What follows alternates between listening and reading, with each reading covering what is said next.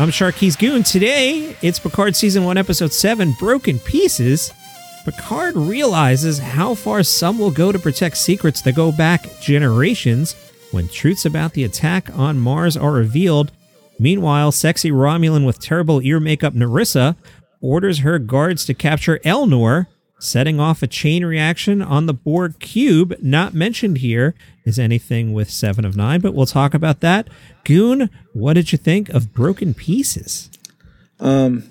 First of all, can I tell you about Narissa? I've worked with her on stuff. Yes, please. Tell me all about Narissa, please. Paintless. She's an awesome person. Very nice, very kind, very sweet, very smart, really good actress. I feel that they might have given her direction to have the Britishish accent, and she doesn't have one. She's American. And it's weird hearing her talk like that, but I've seen her. She's been awesome, and when I worked with her, she was awesome. And she was also in the TV remake of Frequency. I don't know if you remember that movie. Yeah, so she was the lead in Frequency, and that's where I first saw her, and she was good in that too. She actually made that show better than what it was. So when I see her as this Romulan, I know that it's the direction that she's getting, and it could be so much better of a character. Does she have really ridiculous looking ears in real life? She does not, but I really haven't seen her. I didn't really see her ears too much because her hair was usually down. Oh, so her ears don't stick out like 500 feet off her head like they do in Picard? Maybe that's why she's the way she is. You know, she's very vain about her ears, and somebody made fun of her, and she's very miserable now. She's the Prince Charles of Romulans. There you go. Also in real life, does she chew scenery like to a ridiculous degree? Now, I love actors who can chew scenery, but the writing they are feeding her, it's like, I don't know, it's like a third grader's version of how a villain speaks. She played a villain on Gotham. So if you watch Gotham, she played Poison Ivy, the third iteration of her. So if you want a sense of how she acts as a villain, just grab a Poison Ivy scene and then you can get back to me about it. All right, I will do that. So let's check in with Picard. We've left the Rikers behind. I watched this episode last night, and I can't even remember it. We begin at the beginning at Space Stonehenge, where we reveal the secret so terrible that we have to immediately kill ourselves. That's how terrible the secret is. I shot you a note that I was 2 minutes into the episode and knew I was going to hate this episode. Let's just start with that stupid scene. I have no idea what that was even about. I forgot what I responded to you about it, but it just like super annoyed me too. And there was no reason for it at all, you know? Yeah. Yeah. I love that you're speechless. That's how good this show is, that we can't even speak about something I watched 12 hours ago. Yeah, I watched it on Thursday when it came out. And it was just like I find myself not wanting to watch a lot of the show. Yeah, I was skipping scenes. We'll get to it. We'll get to the skipping scenes. I want to go in order here. Yeah, I got nothing more to say except that scene was just ridiculous.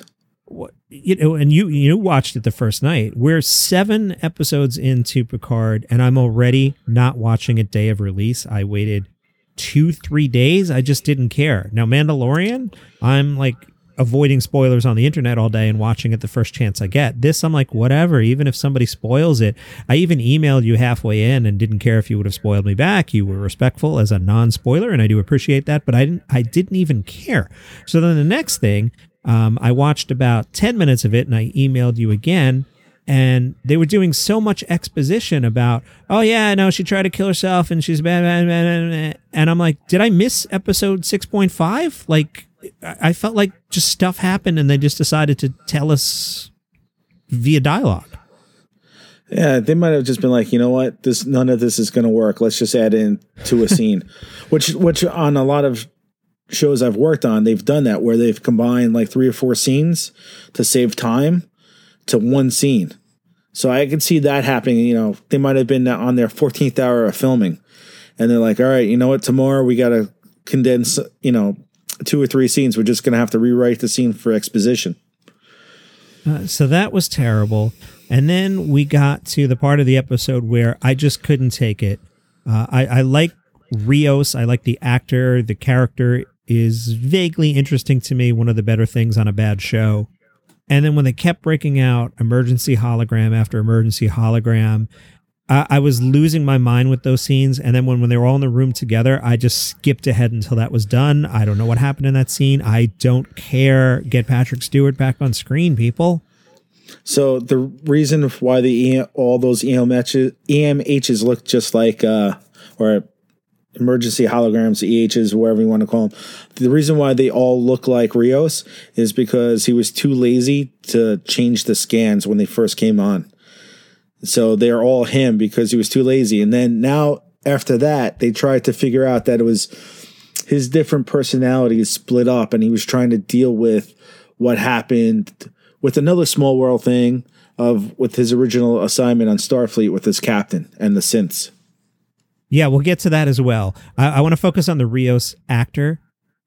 I think they think he's a master of voices that he's not. It's a bullshit Irish accent. It's a bullshit Scottish accent. Like, and why did the engineer have to be Scottish?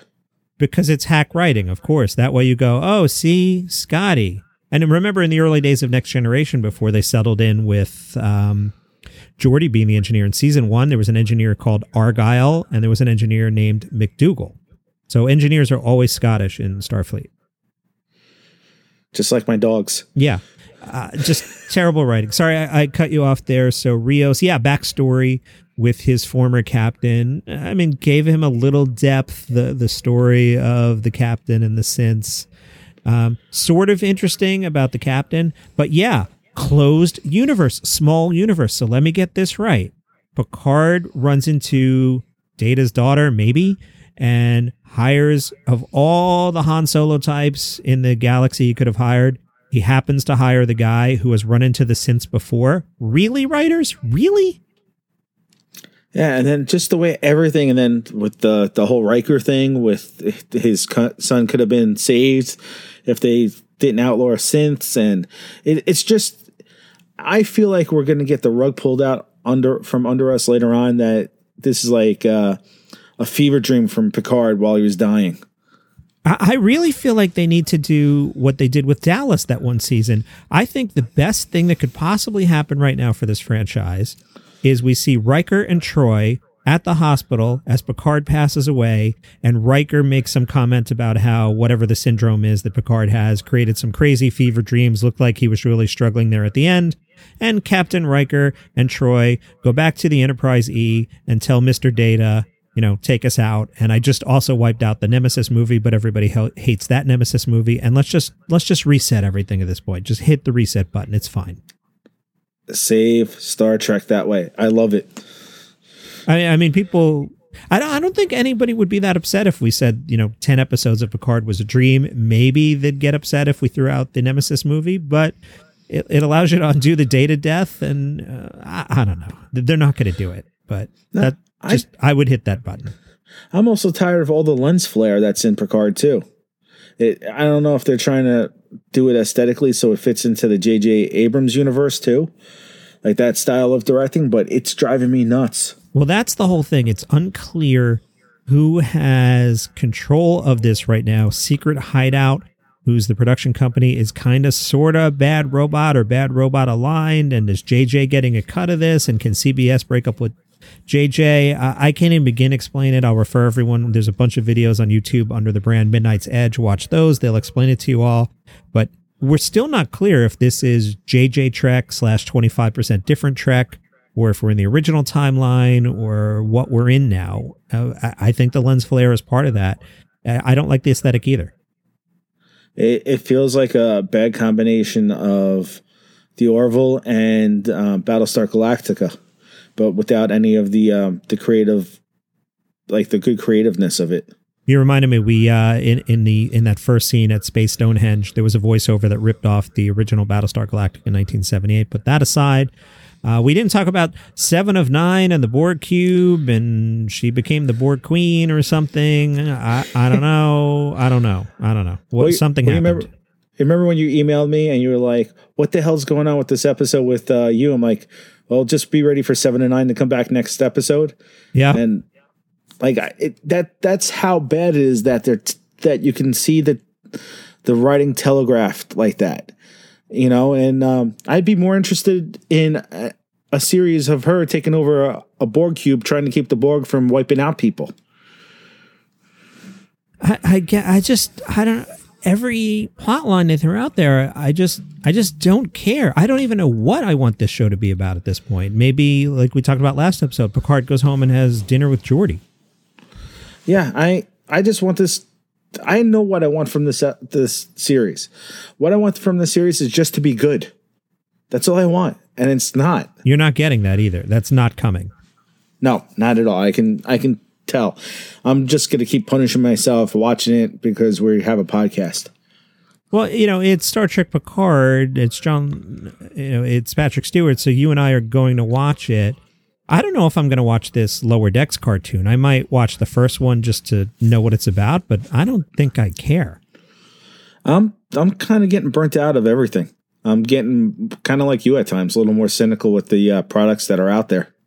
Yeah, I could see Lower Decks being like Star Wars Resistance, where I think I made it through 1.5 episodes and just decided life's too short and I'm not going to watch this one. I made it through a half of episode of Resistance, and when I went into Target and I saw that they had toys up there, I'm like, what the hell are these things? Because I had no idea what was going on.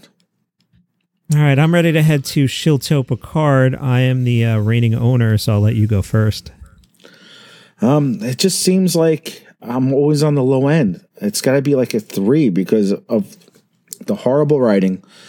The telegraphing of 7 of 9 was coming in. Just Elnor as a character. I mean, yeah. What is that character? It's just somebody standing on the sides being clueless. Like, at least Space Ninja is interesting, but clueless teenager that adds nothing. I think they were trying to go with like kind of like a Data, where he's young and trying to, you know, it was naive with stuff, but it's a killer. So I don't get it. So I'm going to go with 3.5 for this episode, just because. All right. Well, I'm handing the deed back to you. My email title to you last night around midnight was titled, "I hate Picard so much." So I'm giving this a 1, as much as I've disliked the series. I hated this episode actively. It made me just hate that the series even exists. So you're now the owner of Chateau Picard. Congratulations. Can I set it on fire like they did in Next Generation? No, because I'll just recreate it in the holodeck and have meetings and have a space admiral sit across the desk from you so that you can think it's a flashback, but it's not. It's just some sort of new holo technology we have, even though in Discovery we learned from Captain Pike that holo technology is bad. Yeah, pull out all the technology. Get it off the bridge. That was another thing I emailed to you, that I feel like there's too much technology now. Like this whole, like, I know it's been 20 years and a lot can happen in 20 years, but I don't know, is 2020 that different than 2000 other than iPhones? Like that now suddenly they have, you know, these pull-up screens and emergency everything holograms. Like, why do we even need people if we just have emergency holograms doing everything? It just feels like there's too much tech all of a sudden. Yeah, that was with, what was it, Voyager that had the EMH? Robert Picard? Yeah, I kind of got one EMH, but this feels like too much. Don't forget, in the early episodes, we had turnstile transporters. Like, it just feels like, it doesn't feel like Star Trek. Wow, what a surprise. It doesn't feel like Star Trek, Goon. It's almost like Minority Report with iRobot. Yeah, whatever it feels like, it doesn't feel like Star Trek. And I guess that's the big problem with this entire series and Discovery, actually. Yep. And also felt like the last J.J. Abrams movies, too. Yeah, great. All right, that's Picard for this week. Shark and Goon will return